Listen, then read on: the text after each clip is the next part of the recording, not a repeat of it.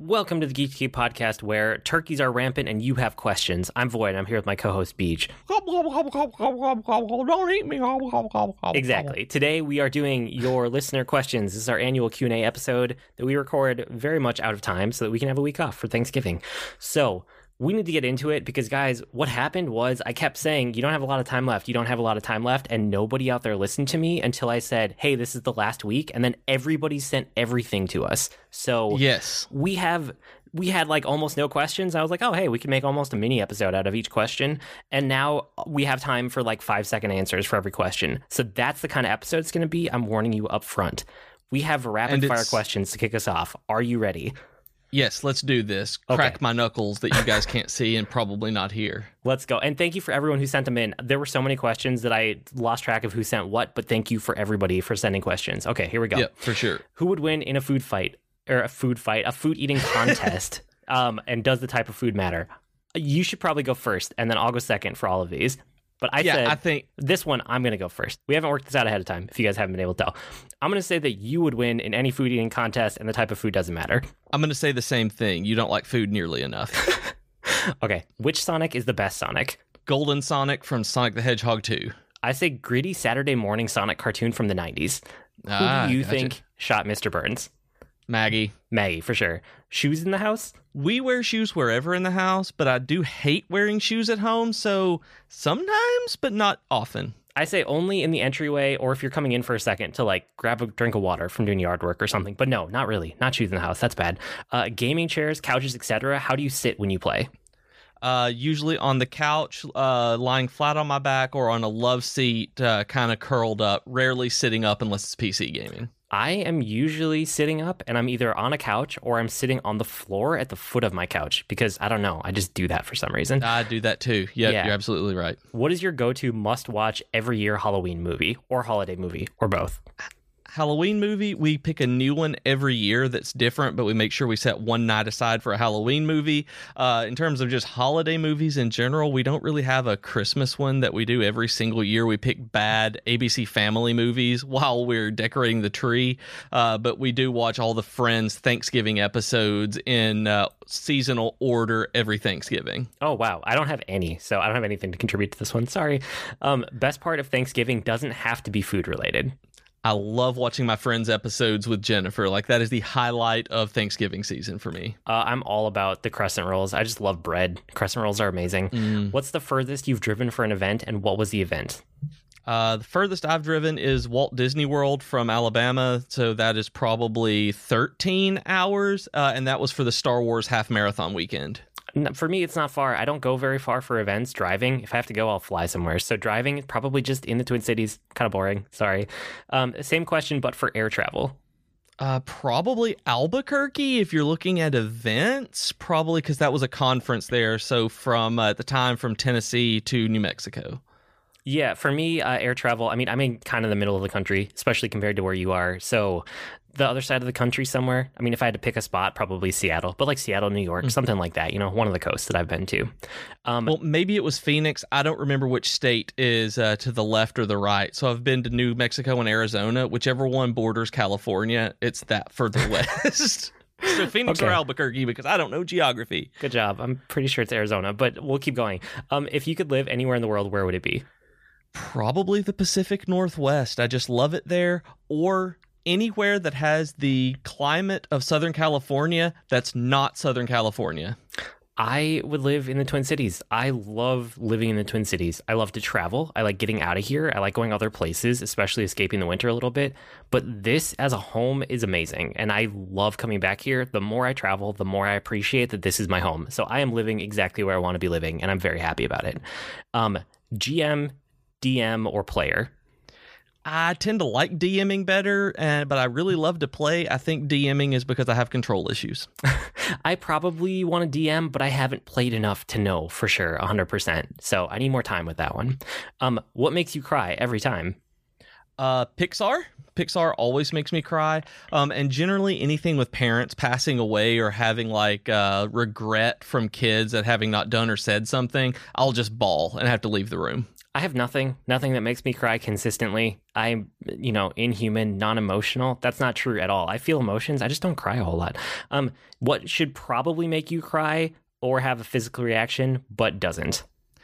Probably the pimple popping videos and like surgery videos and things like that, and like botfly extractions that we watch on YouTube for fun. Probably should be grossed out by those, but instead I get like really excited and want to watch more. I have tons and tons of things that should make me cry, and I just don't because I don't know why. Weirdest food that you love that everyone else thinks is weird? I don't know. Like, I love candy corn. I eat a lot of eggs. Like, I'll just like down jars of pickles. Like, I'll just jab a fork down into a thing of hamburger pickles and just put them in my mouth. Like that. Okay. For me, it's not one food. I think it's a combination. I really like Starbucks and Jimmy John's at the same time. I don't know why. Like, it's just, I know exactly why. It's because they were right next to each other when I was growing up near where I lived with my parents. So, I would get them at the same time. And now it's just kind of like what I eat together. If I get one, I get the other. So I don't know if it's weird, but it's different. Most people don't go for Starbucks and Jimmy John's like at literally the exact same time. It's true. I've never thought about those together because they're on opposite ends of town for me. Yeah. Favorite instant messaging or texting service?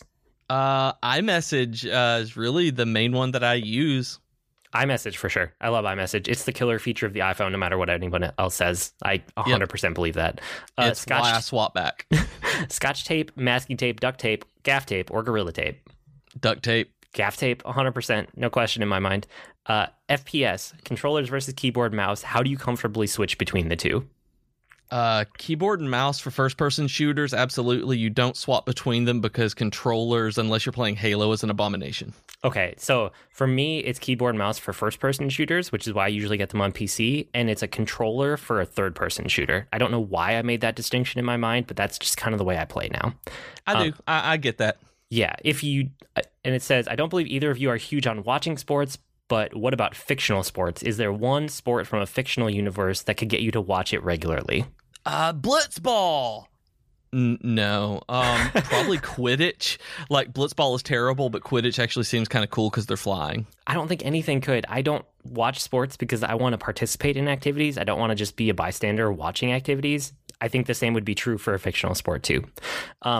Disney Plus and Marvel Plus, and it looks like we kind of have a run of Disney and Marvel things here coming up. So Disney Plus, Marvel Plus, which show are you most looking forward to?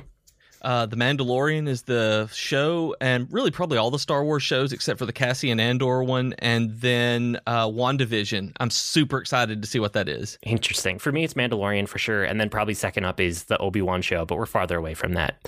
Okay, Disney Plus or Marvel show that you're most interested in seeing because it's different from what you're most looking forward to. Falcon and the Winter Soldier. I love the way that those two interact. I want to see if they can hold a show. I'm really interested in seeing WandaVision because I want to see what they do. Like that could go so many directions. I want to see it. I'm not as excited as other things, but I'm definitely interested.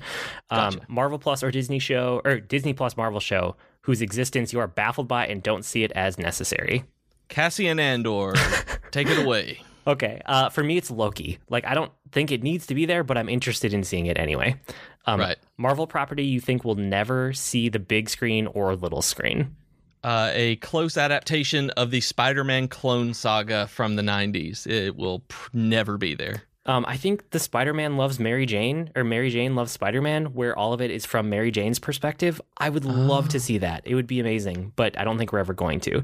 The next question is, what Marvel property do you want to see on the big or little screen? And you and I both put the exact same answer as above, so I think that's pretty self-explanatory. We love things that will never get there, and we want to see it because it will never get there. Yeah. Continuation of the Marvel Netflix onto Disney Plus and Hulu side. Why or why not? I want to see a continuation of some of them. I really got into Iron Fist season 2 and Daredevil season 3. I really want to see what happens to those characters, like Misty Knight and Colleen. Like, I really want to see what goes on with them, even if it's not a continuation of the show. I am okay with a clean break. I don't need them to come back. I think that they got really lame in the later seasons. I think every one of those Netflix ones had a really good idea for one season, except Iron Fist is questionable. But after that first season of each one, it didn't really work for me. Okay, you will receive an action figure or pop figure of yourself as one fictional character. Which character is it? And I said that I don't need this. This is not something I'm actually interested in. I give mine to BJ. So BJ, you now get 2. I suppose me as a Jedi and Obi-Wan's clone armor, where it's got the robe over Sure. the like almost stormtrooper armor. I'd love for that. And I guess like I want to see me stylized as an Akira Toriyama style, like Dragon Quest style character, because I just love his art and see what he would do to me.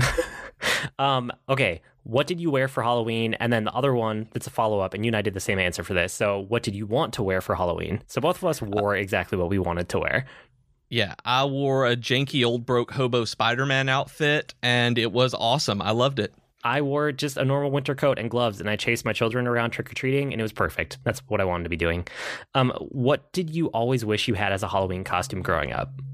Like, I didn't really have anything that I always wanted that I didn't get to do. I guess it was like having a real Jedi or Sith robe set. Like, I had homemade makeshift ones that we did, but I never had one with like the under tunic and the over robe and the belt and everything with the different colors of cloth and all of it. Like, I would love like a full on like Qui-Gon or Luke, real like full on robe set. Okay, yeah, I'm just not really a costume person. I don't feel like I really missed out on anything. So I was fine. There. Same question, but not costume related. What's one thing you always wanted as a kid? Do you still want it now? And if so, what's holding you back? The Dino Riders Tyrannosaurus Rex toy I wanted so badly, and we were too poor to afford. I do still want it now because of that nostalgia, and what's holding me back is that I think that it's going to be better for me to keep wanting it and not having it, because I think it will lose meaning to me if I own it. Okay, that's fair. I always wanted every video game console, like every modern console. Whenever you asked me as a kid, it's like whatever I didn't have, I wanted the other thing also. And I do still want it now, and nothing is holding me back. I'm super lucky. I basically buy every video game console I want, so I consider myself blessed in that way, I guess. Okay, single or double knot on shoes? Single. Single, yep, for sure. Pen or pencil? A pen, but an erasable one in multiple colors. Oh, interesting. I go for pencil or a really, really, really nice pen that writes super smooth, but usually pencil. Mm-hmm. How many different electronic devices do you use in a day, and what are they? Okay. It says not including appliances, because that would be a long list. Okay, so no refrigerators and stuff. Yeah. So my phone, desktop computer, my laptop, 3 monitors attached to them, the PS4, my Apple Watch, and usually the Switch every day. Interesting. So I would have my phone, my computer and my other computer, so desktop and a laptop, and my Echo. I think those are the only 4 that I legitimately will interact with every single day. So it says, now give up one of those devices. How does that change your life? I'd either probably give up the laptop or the desktop, one or the other. One would be less PC gaming, probably the other would be like less mobility. I'd probably give up PC gaming and my desktop computer before any of the others. Yeah, that's exactly what I would do. I'd give up the desktop computer, and it wouldn't really affect my life a whole lot, except I couldn't play as many Steam games, which they're kind of few and far between. That's okay. Yeah, exactly. How do you arrange books and movies alphabetically, author, genre, owner of the home? Like, what do you do? It's how there's like a theme or a feeling. So maybe it's like Star Trek The Next Generation and Voyager and Buffy and Angel, like those kind of shows like that I would watch together. And then we have books that are the same way. Like there's our school books, and then there's the books we love, and then there's like superhero DVDs, and then there's like our Disney DVDs, like stuff like that. It's like there's an order to it, but there's no rhyme, reason, or system. Okay. I just organize everything digitally. I don't really have physical things like for media. So I just, at a click of a button, I can change the sorting to whatever I want it to be. And that's the way I prefer it. Okay. Who's your most unsung hero in your line of work? The customer support staff, the people who are on live chat and answering support tickets, they are the strongest human beings. Customer support are the strongest human beings in the world, and so much respect. Project managers, they make the world go round, and nobody actually realizes it unless you've done that job or a similar job. That is true. Yeah. In your line of work, what do you see as the cap where you wouldn't want to get promoted anymore or have any more responsibility? For me, it's a content manager. So my manager, Nathan, oversees like all of the content that we put out. Like I would not want to oversee every single category and the entire publication. I would like to be the top of like the editor of a particular section or category, but not overseeing like the 6 things and making sure everything is. I don't want to be the project manager. I want to be like the step below that, the editor. Interesting. So for me, I'm a little bit higher up in like the leadership hierarchy. I don't think I would want to be all the way up to CEO. I think that's where I would stop. I'd stop one level below CEO. So something like chief marketing officer or like chief information officer, chief technology officer, something along those lines, I could definitely do. There's something I've noticed with CEOs where you have to have a certain kind of visionary thinking. And what I'm really good at is taking somebody else's vision, adding onto it, making it better, and then figuring out everything between where we are now and how to get to that, how to execute it. Like I have that skill set, but I don't really have those like giant visionary thoughts in the way that a lot of CEOs do. So I would stop below CEO somewhere. Yeah, I got that. Okay, so you need to order and eat a sandwich right now. What type of sandwich is it? Either a Cuban or a chorizo Oaxaca cheese torta. Those are my 2 favorite sandwiches. Nice. Something plain because I'm boring. I eat a lot of plain food, but I love it that way. It just needs to be bready. That's the important thing, is it needs to be very bready. I don't need a lot of other ingredients with it. Same question, but for salad. Fuji apple with chicken salad from Panera Bread. It's my favorite salad right now. I would say salads are a no. So no for me. We all love Spider-Man, but should he be killed off? Spider-Man. Spider-Man. It does say Spider-Man. But should he be killed off in the MCU to make room for Miles Morales? If so, when should that happen? Oh, you and I landed on the same thing. Okay, I'll say it. Yeah. No, there's room for both. Why not have both? Everyone deserves to be there. Just because he was killed off in the Ultimate line doesn't mean he has to be killed off in this one. I think it was silly then, and I think it's silly now. Yeah, 100%. Best cartoon theme song from your childhood? X-Men the Animated Series or DuckTales? Oh, DuckTales is a good poll. Can I change my answer to DuckTales? My actual answer here is Captain Planet because it's still stuck in my head, and maybe it's stuck in your head now, too. Yes.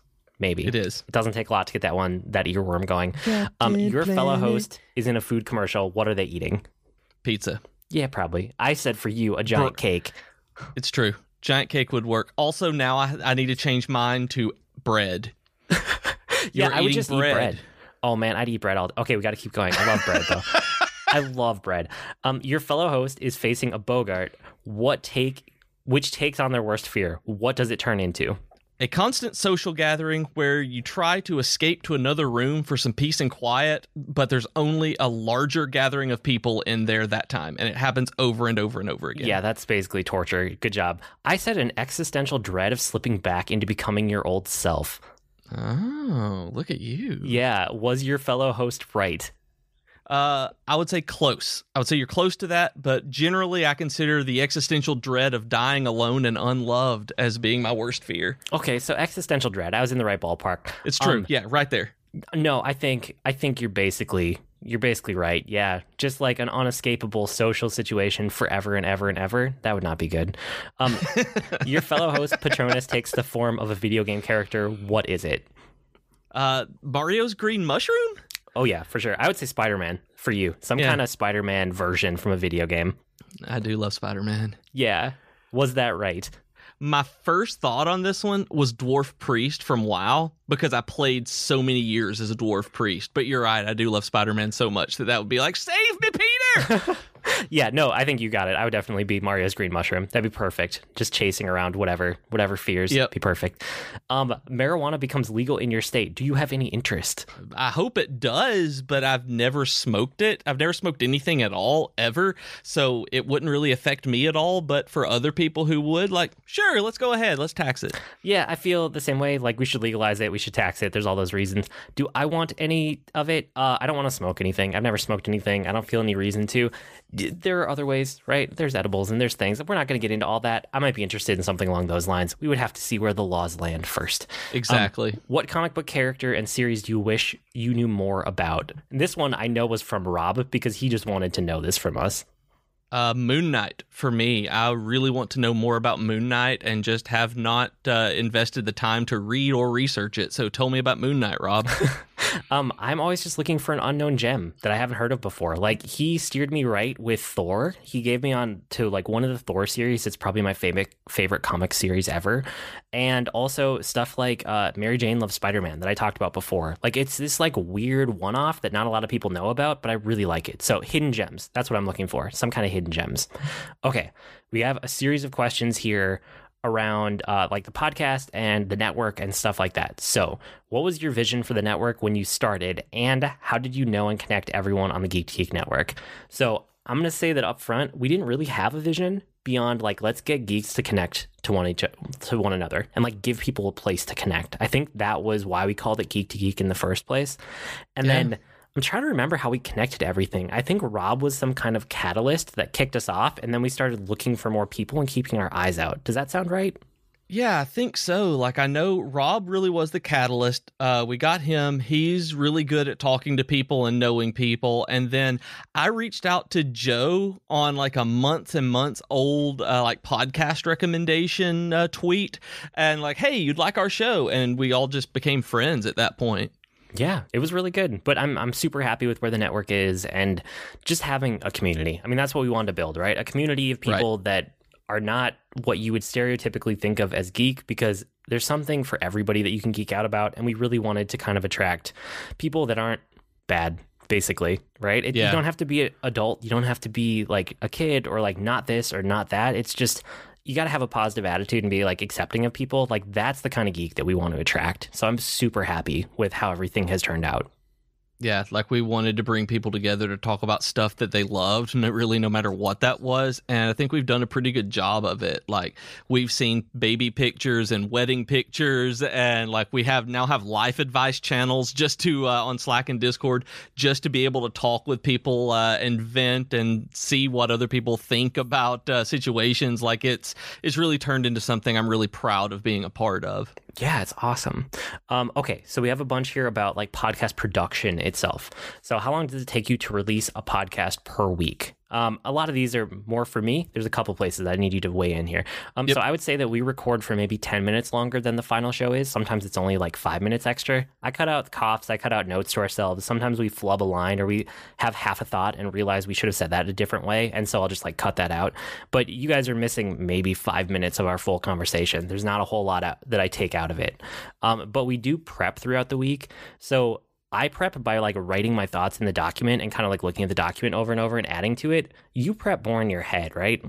Yeah, I think a lot about stuff and answers that I'm going to have like to the questions here. It's kind of the same tactic that I took when I was teaching. It was like I didn't write a lot of my notes down. I wrote like bullet points, or even just thought about, okay, here's the order I'm going to cover things today, and went from there, because I tend to go off the cuff a lot more than being able to follow a lot of notes. Yeah, usually the 5 or 10 minutes right before we record, BJ writes everything from his half in the show document. Whereas for me, it's a slow process. As I think about it during the week when I'm doing other things, I'll add a sentence here or there, or like a new bullet point here or there. So we kind of build it as we go, but just in different ways. And we found a way to make it work together, which is awesome. Yep. Apart from recording it, how much time do you dedicate to editing? So I'm going to expand this a little, not just editing, but I would say the entire post-production process. So that's like, I clean up the audio, I do a bunch of like filters and just audio cleanup work on it. And then after that, I edit the whole thing, and then I export it, and then I have to encode it, I have to upload it, I have to schedule it, right? So this is all encompassing, like post-production. I'm changing your question, but I think this is what you're kind of asking about. So these days, I'm doing about 2x. Whatever the recording time is, I take about twice as long to do the post-production. When I started doing this, we were probably at about 6x. So an hour-long episode would take me about 6 hours of post-production. I've tightened it up a lot over time, just through processes, changes I've made, and being able to move faster just because practice, right? But I would say if you haven't ever edited before, you're looking at probably, like if this is your first time doing a podcast, you are going to spend 10 to 20 times longer than you recorded actually doing the post-production, because that's what it's going to take. That's always what it takes when you start out. It's a really long time. And that's normal. That's very normal. And it comes down over time. So these days, if you see a 45-minute episode, it probably took me an extra hour and a half to work on it afterwards. That sounds about right? I always text you when I'm done. Yeah, usually do. That's about right. And then I go through most weeks and either write up a bunch of notes and or clean up the notes that we've made for ourselves and make sure that they're readable for people and to put in. Yeah. Do you use very sophisticated equipment? What kind of microphones, editing software, audio boards, that kind of thing? So I would say not really. Both of us have a couple dedicated microphones for it, and that's really the only thing that we've spent money on. I have a Snowball Blue that is what you used to use too, but what are you using these days? I'm using the Rode Procaster microphone at this point, and I have it on a boom arm because work got it for me for my live streams. So it was an upgrade from the Yeti Blue that I had, or the Blue, I don't know, the Blue Yeti, whatever it is, had that, and it connects into the like Scarlett 2i2 hub. But again, it's because I had it sent from work rather than purchasing it myself, because I wouldn't have known what to get. And then Audacity, I just record that and export it as a wave. Yeah, so the Yeti Blue is, like I said, that's what I use. It goes directly into the computer just via USB. It works great. Like, I don't have any extra hub or anything in between. Soundproofing, I have a little bit around where I'm sitting, but not a ton. I don't have a soundproof room, which I see that's the next question on here. So, like, neither of us has a soundproof room. We've done a little bit of work to soundproof, like, just the immediate area that we're sitting in, but that's about it, right?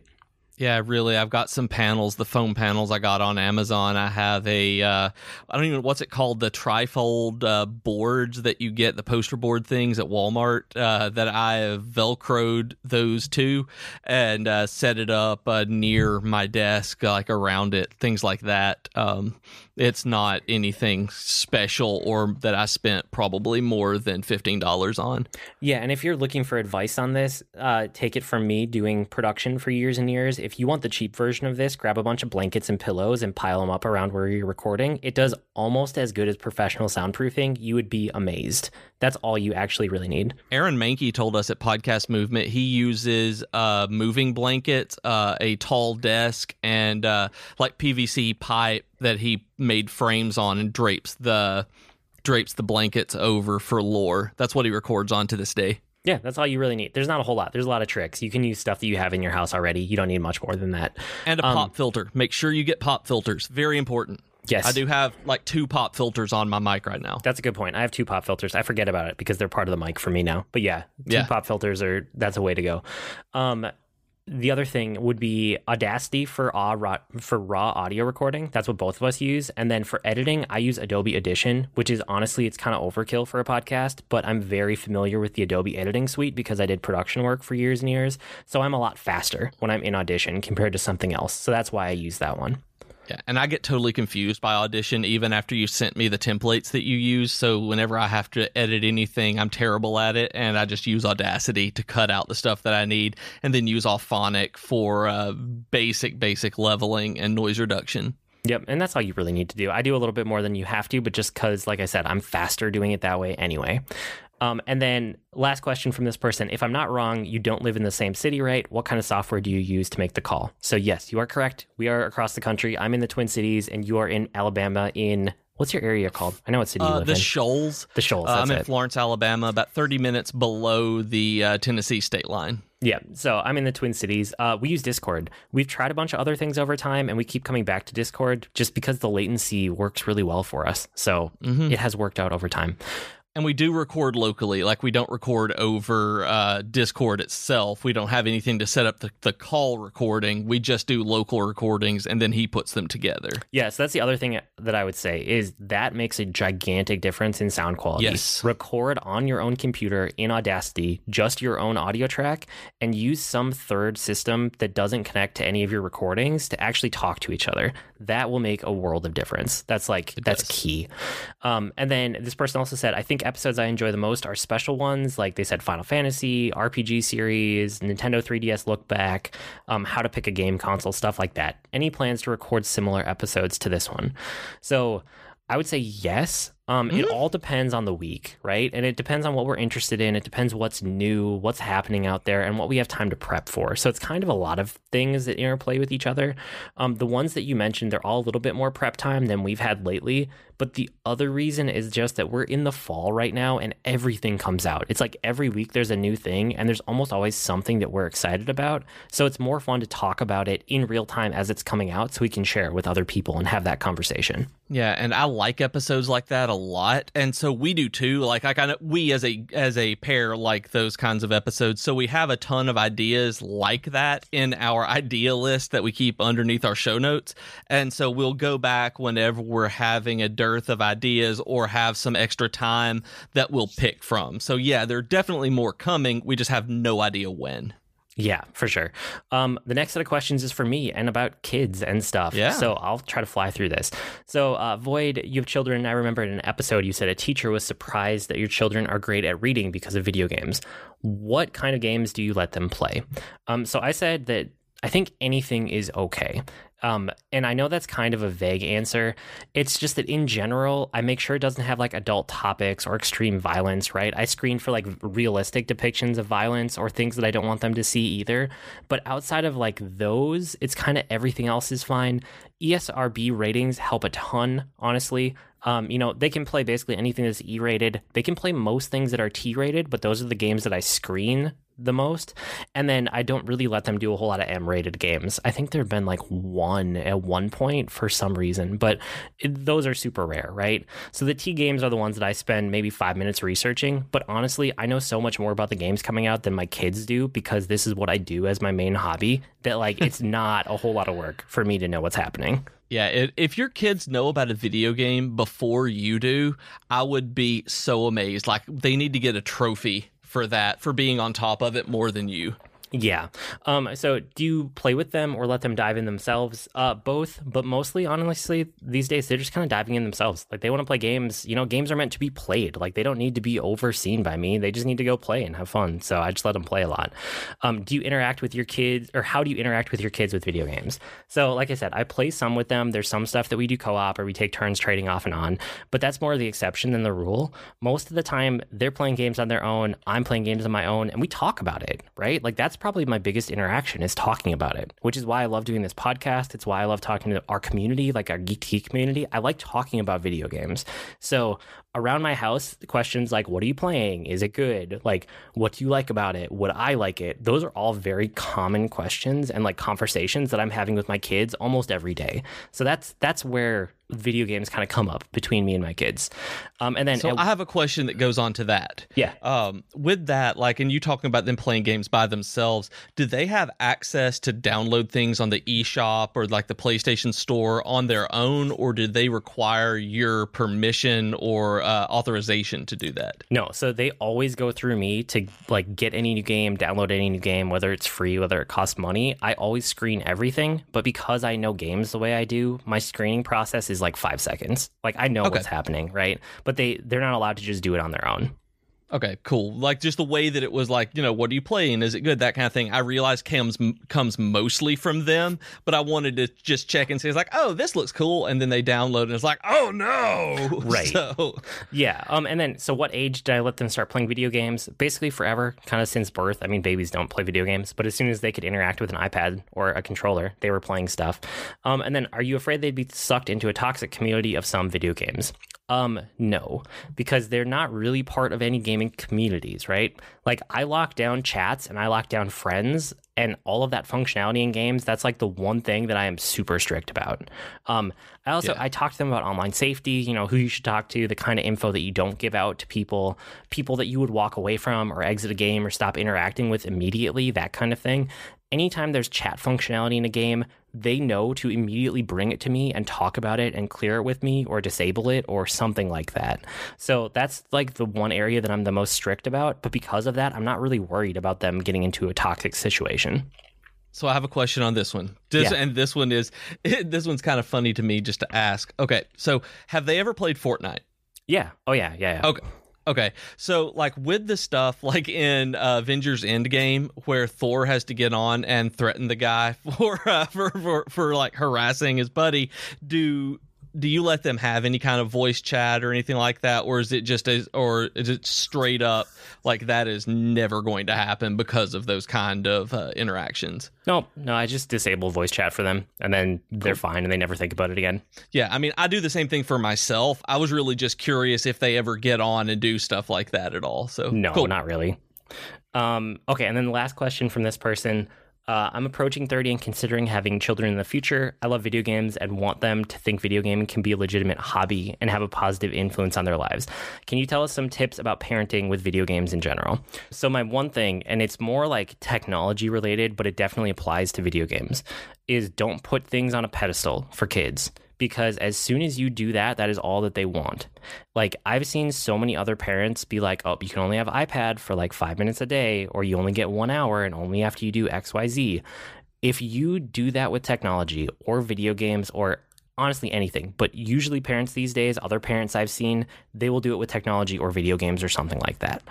If you do that, that is all the kid will want to do. It is what they will obsess over. It will become their like driving motivation for everything. And that can get toxic really quickly. And then once they become a teenager and you can't say what they're doing with their day anymore, all they'll do is video games. All they'll do is iPad. And so what we did very early on is like iPads for my kids, it was just another thing. It was like another thing that they could do whenever they wanted to. And the first maybe couple weeks with it, it was like all they wanted to do because that's what happens. And then after that point, it became another tool in their box of things they can do, right? So they could spend a day watching YouTube videos, but my kids will stop and they're like, oh, let's go downstairs and play, or let's build some Legos, or let's go outside and bike. And it's literally just another thing like that. It's a thing like biking or making a craft or whatever. Because we integrated into their life so early and it's just part of their life, it's not something that we put way up here as something special. So that's my like number one tip for gaming and for technology with kids. And one of the things that I've noticed, I mean, I don't have kids and have no plans for having kids, but Austin, who I do the Dragon Quest FM podcast with, like we hang out and like seeing him interact with his kids. He has 3 daughters. And one of the things that they see all the time is him playing the games. And so he's given them the controllers to play the same games as like RPGs. Like his daughter Naomi will like go through the battles in Dragon Quest and stuff. But one of the things that they see is him stopping playing. Like he doesn't sit there all day long and play. It's like when something comes up, he pauses a game and puts the controller away and goes and handles that. Or the same thing for them is like, okay, we're not going to do this anymore, where it's not an all day, everyday thing. Even when he's binging stuff, stuff comes up. So they never see that almost unhealthy obsession of sitting there all day long, not moving and doing anything. And I've always thought that was really neat just to watch Naomi sit there and be like, okay, we have to do something else now, where I've seen other kids like cry giving up the controller.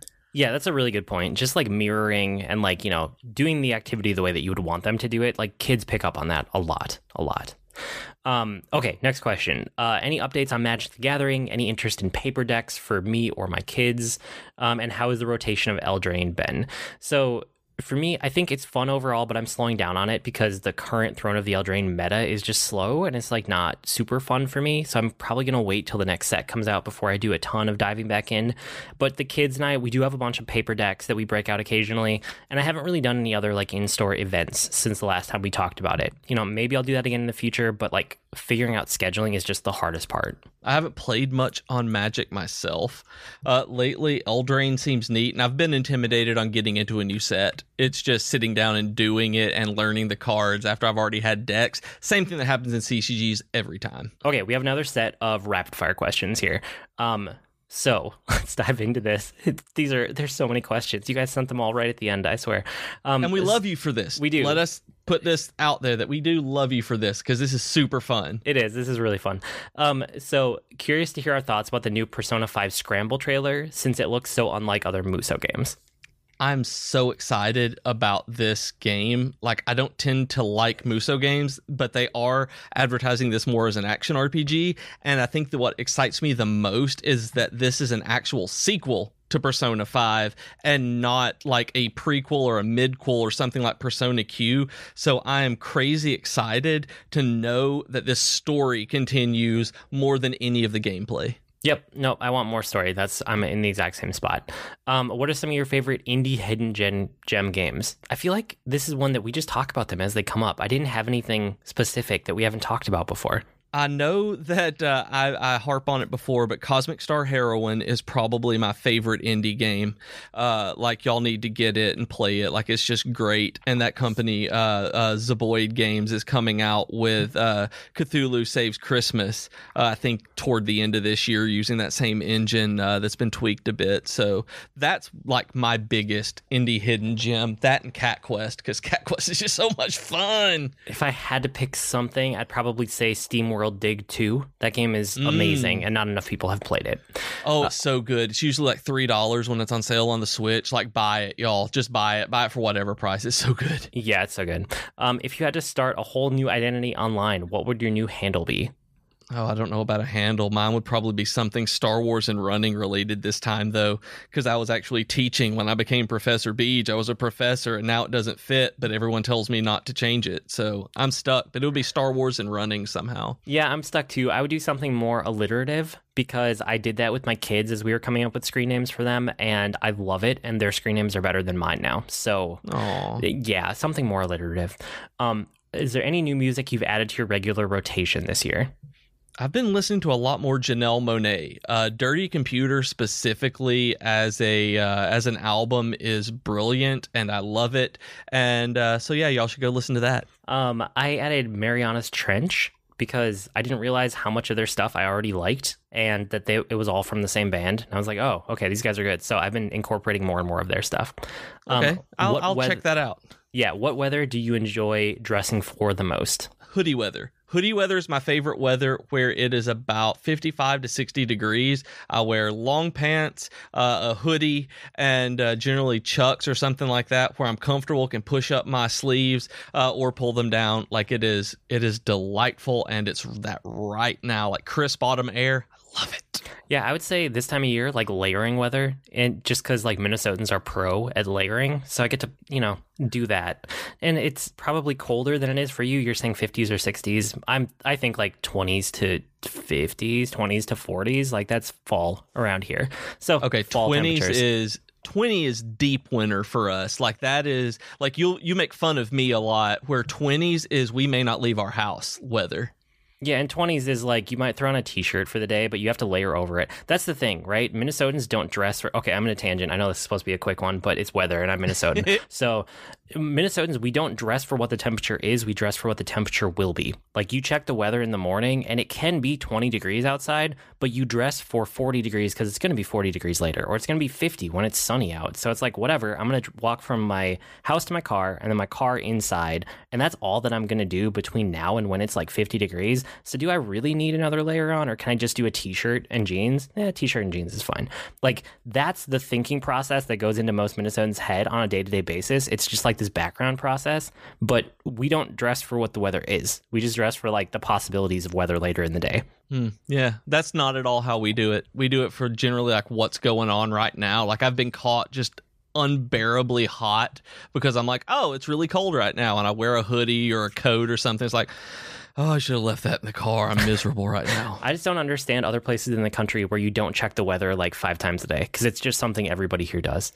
The closest thing I have is one of the corners of my Apple Watch tells me what temperature it is outside. Like, that but that's right now. I'm talking about checking minimum. The next like 12 hours. Like, I just do that multiple times throughout my day, every day. And everybody else that I know does the exact same thing. Oh, yeah. Nope. Not even a thing. Like, we seriously, sometimes I go weeks without even looking at the weather sometimes. And I know, like, I will look at a, like, 14-day forecast, and I'm like, oh, this is what it'll be doing next week. And then I might check it next week just to see if it's changed. Yeah, I trust the 12-hour forecast, and then we'll look out like maybe a day or two. But that's it. You got to keep an eye on the weather in this state. Yeah, you have to. Like, you don't have to here. Like, you absolutely must. Like, it is a life or death thing sometimes for y'all. Sometimes. Sometimes, okay, not sorry. often. That was definitely a tangent. It's time to go to the movies. Are you sneaking snacks, or are you stopping at the counter? I always buy at the movies. I don't sneak snacks in. My wife and I are both rule followers, and we want to support the actual local theater. So we know they don't make money on movies, and we want to continue having a theater, so we buy concessions there. Me, it just depends on how much I planned ahead. I will gladly sneak something in if I have it, and if not, I'll buy it at the counter. It's kind of flip of a coin. How do you pass time on a long drive? If I'm with somebody, I'm generally talking to them. If I'm alone, I will belt out bad songs, like my really poorly sung favorite old terrible songs. I'll probably listen to audiobooks, but there's a lot of times, like when I was commuting to work a lot, where it was just silence and me meditating, trying to really bring everything in. Yeah, for me, it's always either podcasts or it's talking to somebody. If there's somebody else there with me. What's your favorite way to travel? Flying at this point. Like, I really hate driving. I get panicked driving and riding a lot. So flying is by far the best for me. I like flying just because it's faster, not because of the other things, but yeah, just speed. What is your daily gear, the stuff you have in your pockets or bags every single day? Every day I have Burt's Bees chapstick. It is the one thing I have to have in my pocket all the time. My phone, my watch, and wallet and keys. Like, I don't actually carry a bag very often anymore, so I don't even, that's just the daily gear that I have. Sometimes I have a backpack that has like cords and a laptop in it, but since I work at home, I don't have much stuff anymore. So this would actually require its own episode for me to go through what I take with me on a daily basis. So I'm going to have to high level this. I have an everyday bag that is a backpack and it has a ton of stuff in it. And it's a holdover from my past life of working in video production. I'm basically ready for a photo shoot or a video shoot at the drop of a hat in any weather, in any condition, and all of that functions out of my one bag. Plus, I have everything in this bag that I need for a day-to-day office life because that's where I am most of the time now.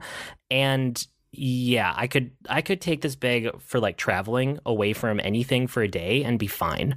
So I think I have to leave it there. Otherwise, it's too much into the weeds, but like that could be its own episode of the podcast. Yeah, I take a lot with me. Elon Musk has invited you to participate in an exploratory space flight around the solar system and will build you any ship you can show him pictures of. What spaceship are you taking? A Super Star Destroyer. I want that so much.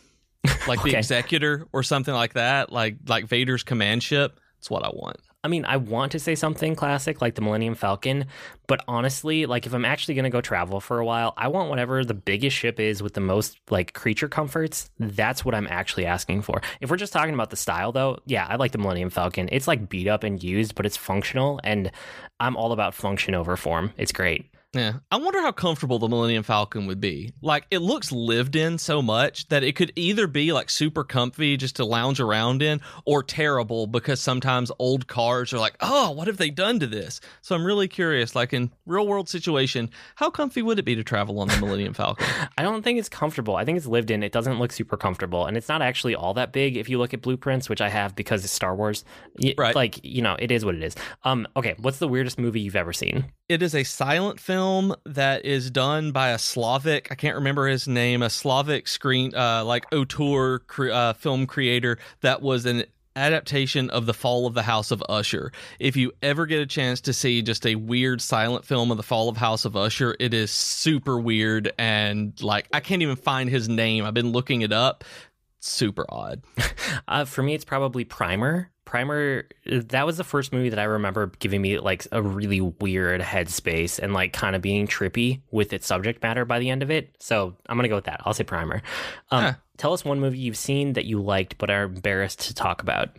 Oh, I misunderstood this. I read it wrong. I thought it was one movie that you've seen but are embarrassed to talk about.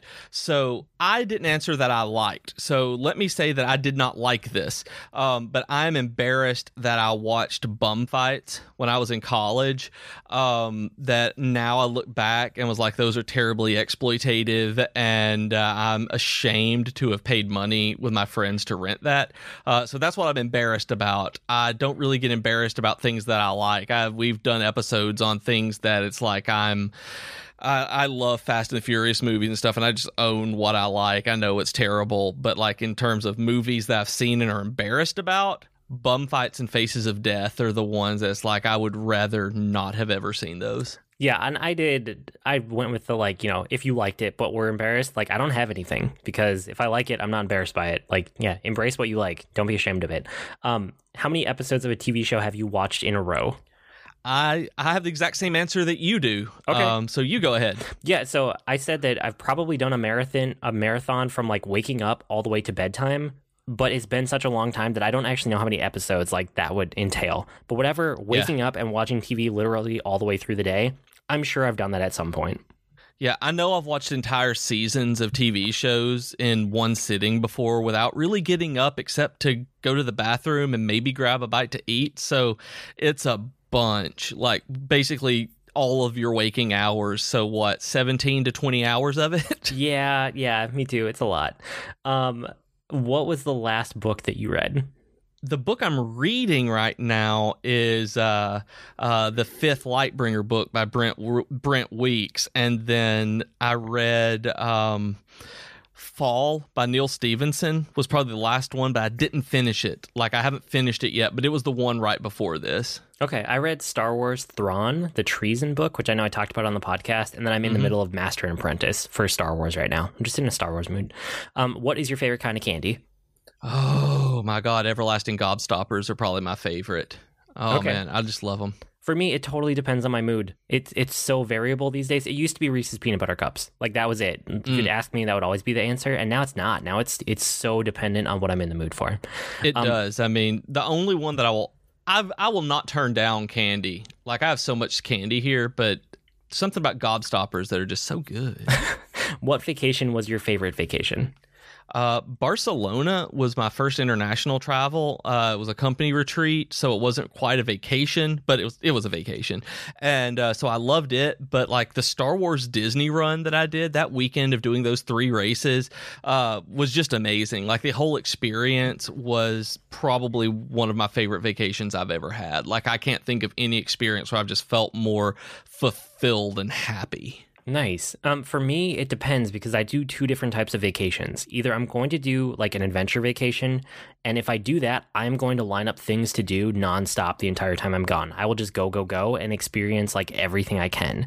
The other type is relaxing, where I do none of that, and I try not to do anything except like sit and just like play video games or read books or like sit by the beach, right? So if we're talking about adventure vacation, probably going to Europe. Like, I went to Europe in college, went with a bunch of friends, and we went around for like 2.5, 3 weeks. That was amazing. If we're talking about relaxing vacation, my favorite was probably Cancun with my wife and just like taking it easy by the beach and having everything, like all expenses paid, you know, at the resort that we were at. So you just go grab food, get whatever, you can get drinks delivered to you, all that kind of thing. So I have 2 answers for that one. Yeah, that sounds great. Have you ever fallen in love with a really dumb creative idea, and even knowing it's dumb, you can't help yourself anyway? Yep, there are a number of manuscripts that I've written through novels and things like that I just have not either finished or edited to be able to publish, that they're still sitting on my hard drive, that I'm just like, what was I thinking, man?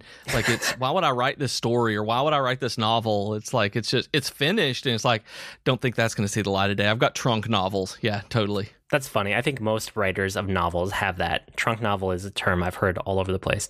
Yep. For me, yes, I have had creative ideas like this. It's almost always been when I was tired and I was video editing and I was overworked without enough sleep. And when I was younger, when I would work more than I should have worked because of the agencies I was in and the situations I was in at the time. But we would take footage from the projects we were working on and we would mess with it and do crazy motion graphics things with it. And those videos will never see the light of day. So I will not share them. But yes, absolutely. I have done things like that. Do you still have them? I know where to find them. I do not actually have them, but I know the people who still do have them. All right. Yeah. Okay. I was just curious because sometimes you lose those and like they're just gone for the ages, like they're just lost. And sometimes you know exactly where they are so that you can protect them and make sure that no one ever sees them. Yeah, exactly. Working on client projects when you've been editing for 80 hours that week, like, yeah, things happen. Yep. Okay. Do you have any glaring gaps in geekery or fandom that you're otherwise really invested in? Oh, man. There are so many Star Wars novels and comics. Right now, it's the Star Wars comics that I'm just like, I haven't read hardly any of those, and I'm really behind.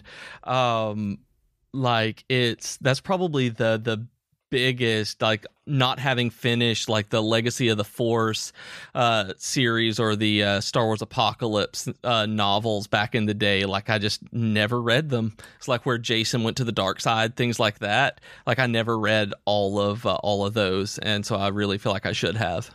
Interesting. For me, it's probably Final Fantasy XI. For as much as I love Final Fantasy, that is the one Final Fantasy that I played less than half an hour of, and I was just like, nope, I'm never going back to this. This is a really bad game. Yeah, I wish I'd spent like, I don't know, half an hour on it. I spent more time than I probably spent probably a couple of weeks to a couple of months on it. I don't remember, but yeah, it's a bad game. Yeah.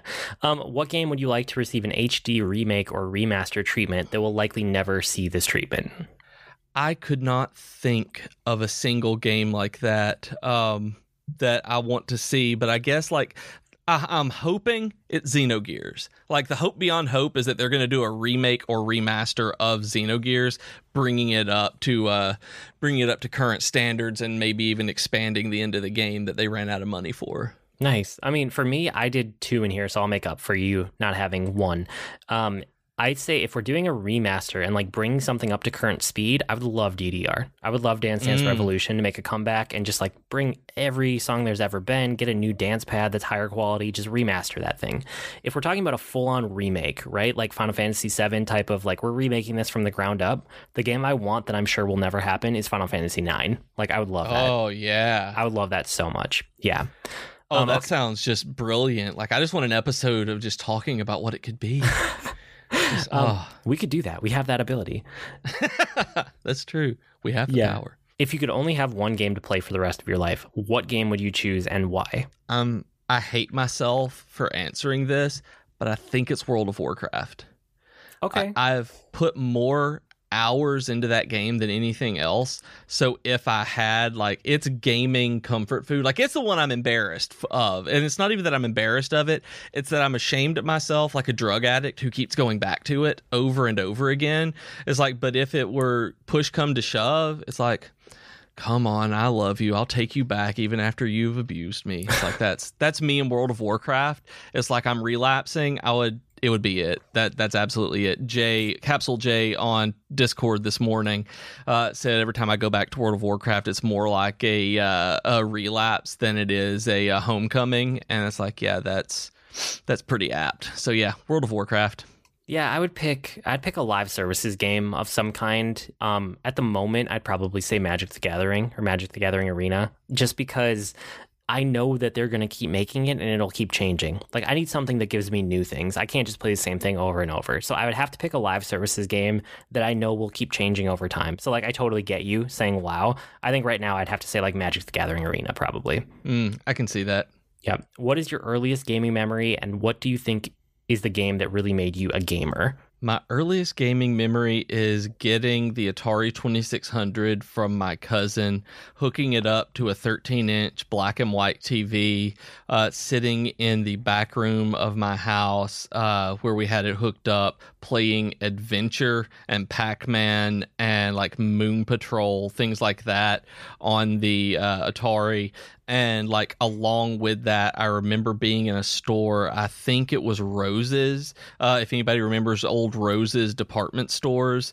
And I think this was like 1984, 85, so I'm like maybe 2 years old. I remember being in the store, looking for an extra Atari controller on the shelf and finding it and like grabbing it, and I don't remember if it was in a box or if it was by itself, like they were loose or anything, and like grabbing the joystick in Rose's, I think, and just pressing the button and playing with it, not hooked up to a game, but because I was used to playing it on the TV at home like that.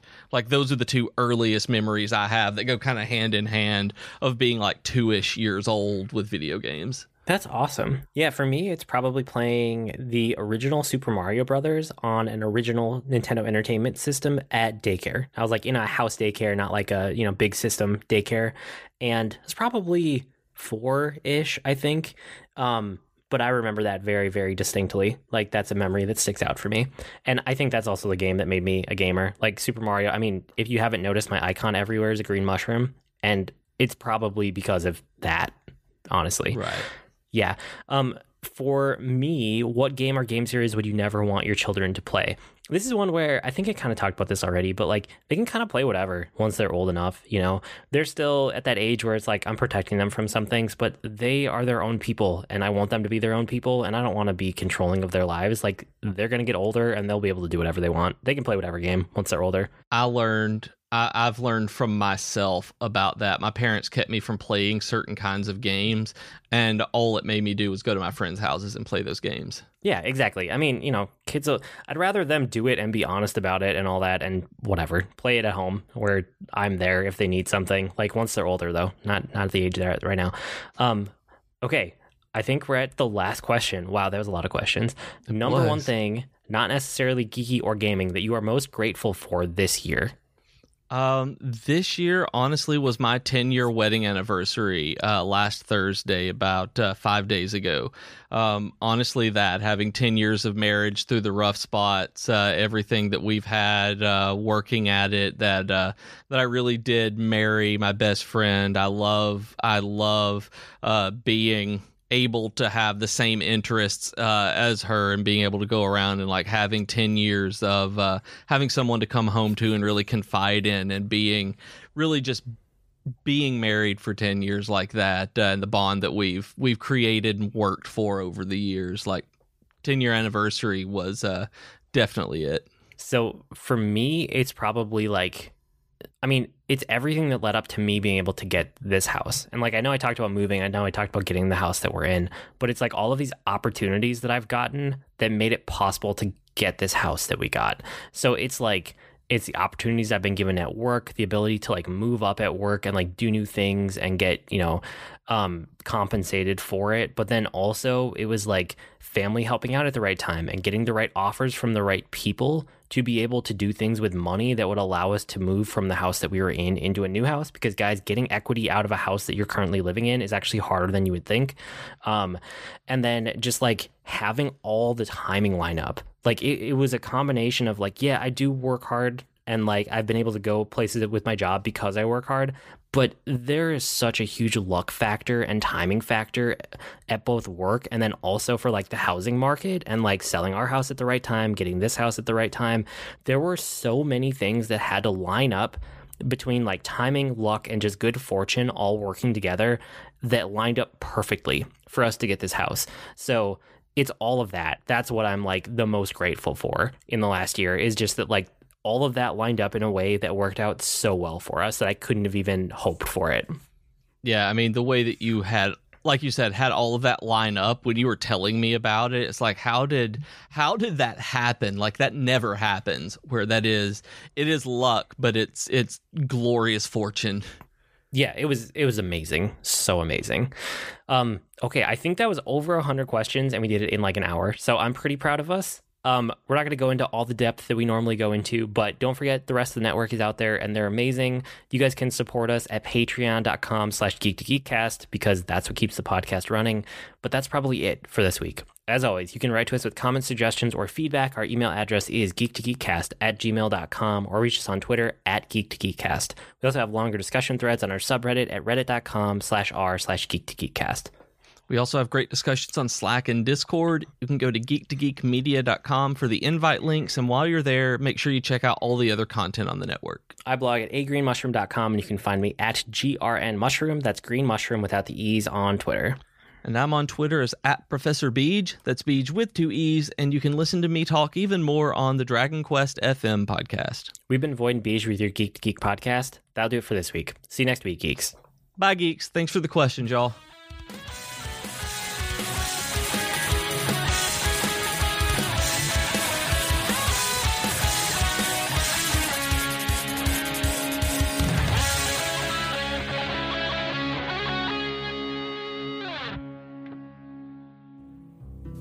Hey geeks, this is Capsule J.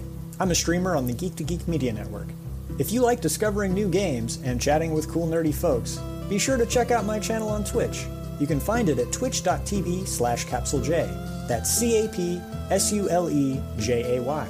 I stream a blend of indies, retro games, and RPGs most Tuesday nights from 8 p.m. to 11 p.m. Eastern, and occasionally on Thursdays and weekends. Hope to see you then. Hi, my name is Joe Hogan, and I'm a geek. And if you're currently listening to this, there's a good chance you're a geek too. So check out my podcast, Geektitude. Each week, I talk with somebody about their geek aptitude. Sometimes I talk to people in a geeky profession. Sometimes it's someone doing something really cool with their geekiness. Often it's another geeky podcaster. But it's always someone who wants to share their inner geek. So join me each week as we come together to geek out about all the geeky stuff we love. And remember, this week, keep it geek. Hello friends, this is Troidal Power inviting you to join me over on Twitch most weeknights, sometime after dinner. Video games have always been a social hobby for me, with friends and family crammed together on a couch, chatting away while someone holds the controller. And thanks to the power of the internet, I've got my own virtual couch over on Twitch, where you can kick back and goof off while I play games. Find me on Twitch by searching Troidal Power, that's TROYTLE Power, to snag a spot on the couch.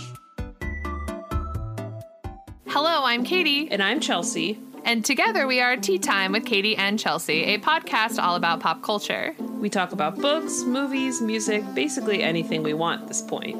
Yes, we obsess about K-pop. And Keanu Reeves. And sometimes Katie cries on the podcast. Hey, that's rude. But really, we're just here to talk about all the things that we love, so make sure to head over to teatimewithkc.com and geek2geekmedia.com to check us out. And don't forget to rate, review, and subscribe to our show wherever you download your podcasts. Bye!